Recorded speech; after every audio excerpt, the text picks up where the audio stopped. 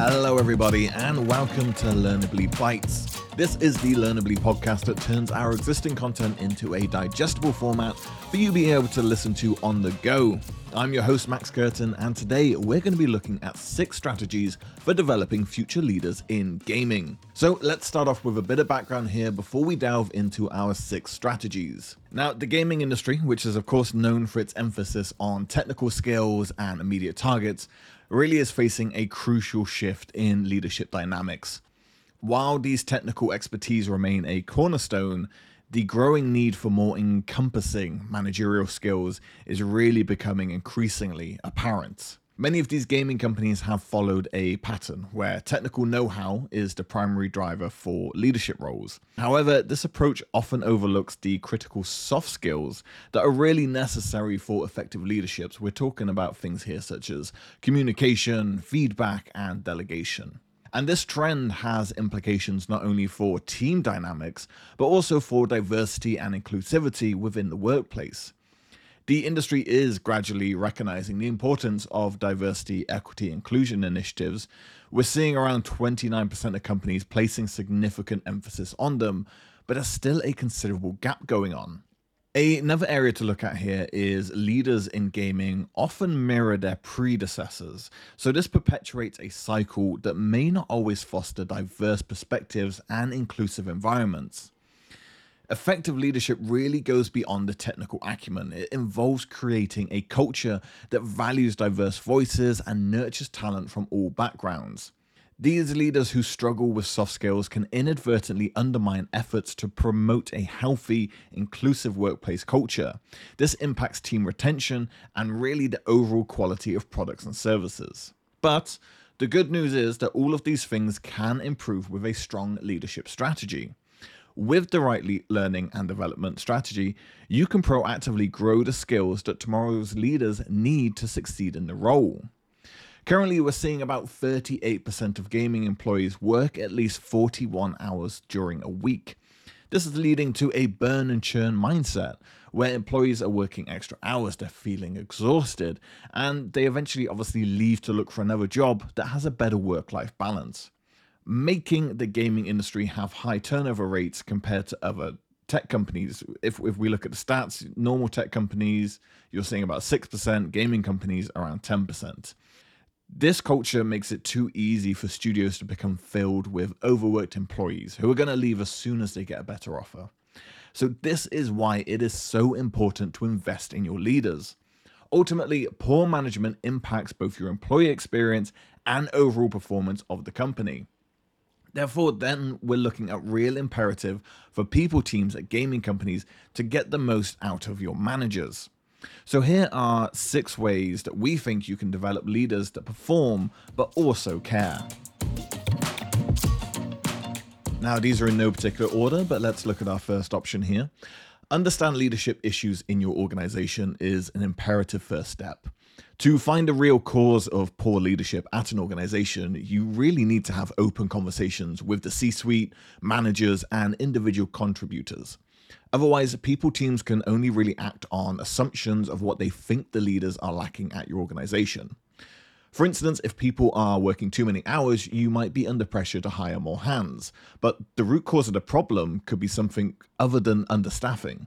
So when managers lack communication, delegation, and feedback skills, it has a real effect on the quality and speed of their employees' work. Insufficient briefing, lack of clear goalposts, unrealistic deadlines, and inconsistent feedback can all lead to stress, poor performance, and overtime. You can use multiple methods, such as engagement surveys, focus groups, or root cause analysis, to identify the underlying issues within leadership and which skills to strengthen, source, or teach. If, for instance, you identify a lack of communication or delegation skills, you can use your L&D strategy to prioritize training in these skill areas. Our second point here is offering leadership development programs and really focusing on mentorships. So given that training and handing out learning materials is one way of developing your people's skills, you have to look at the other side that 15 to 20% of global employees are neurodivergent or have other learning requirements. Leadership training should happen in a multimodal way, and that does include mentorship and coaching.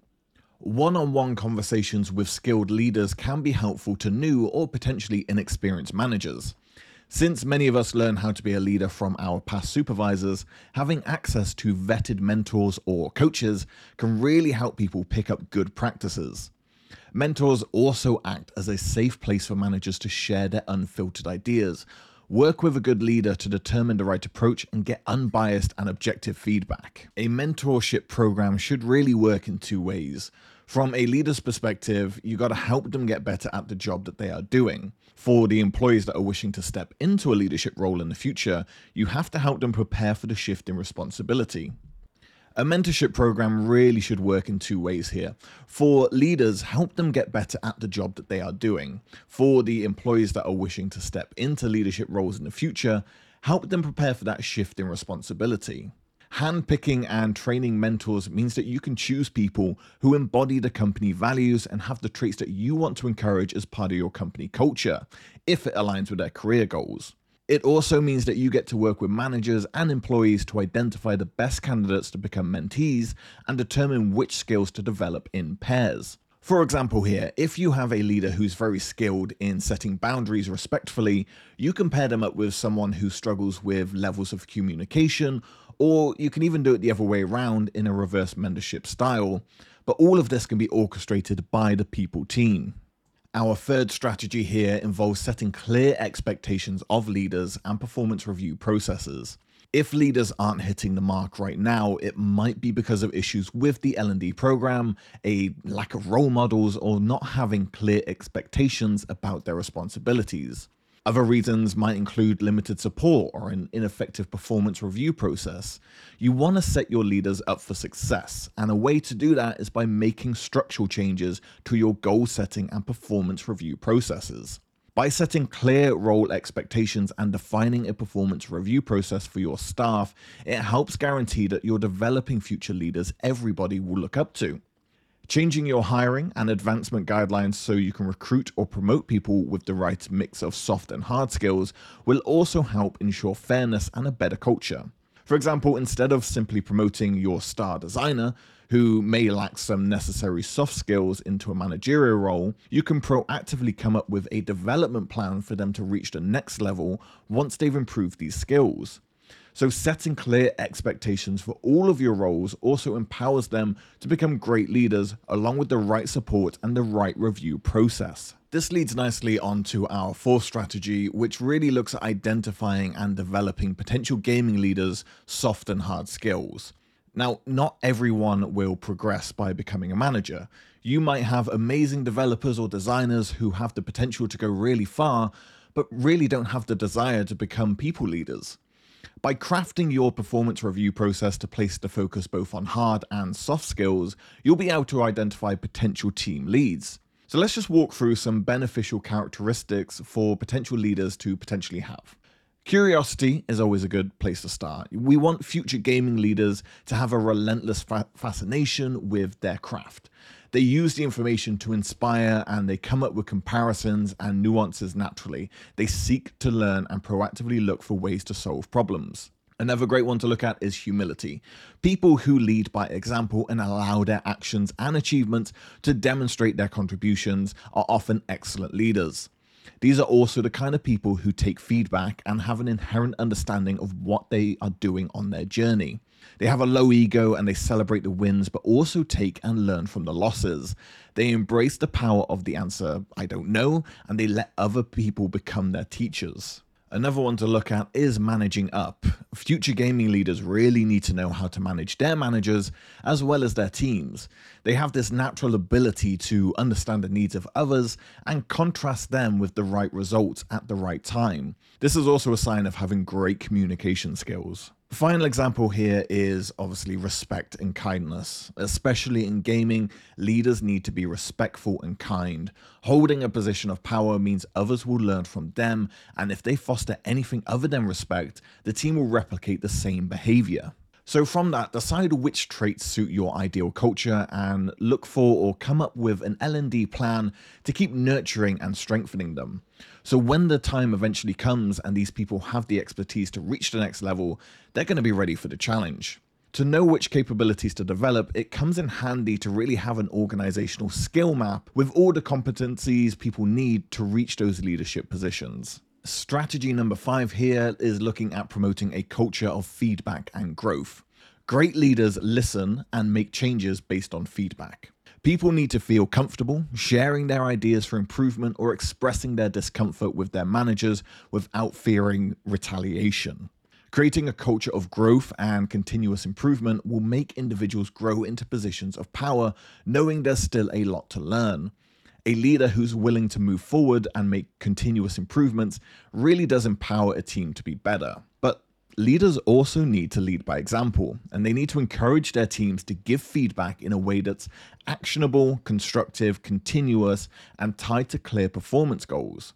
In parallel to this, people teams should reinforce the value of learning in the workforce and build processes for employees to give feedback to peers and managers during performance reviews.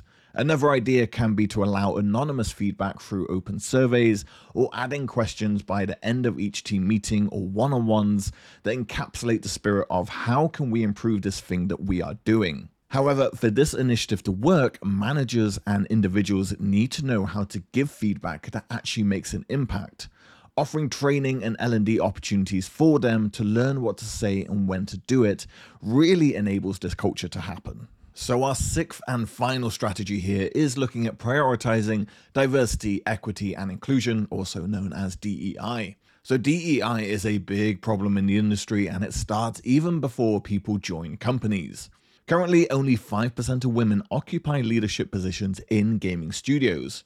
So not only is there a structural diversity problem, but this can also make the people they hire feel uncomfortable at work. Gaming studios must consider diversity, equity, and inclusion as part of their hiring and developmental strategies. DEI isn't a trend to just keep up with the times. Studies are showing that diverse businesses are more innovative, creative, and 25% more likely to have above average profitability. In order to have diverse people in leadership positions, it's crucial that you guarantee bias-free hiring and advancement options. Here are some ideas to kind of help understand this concept a little bit more.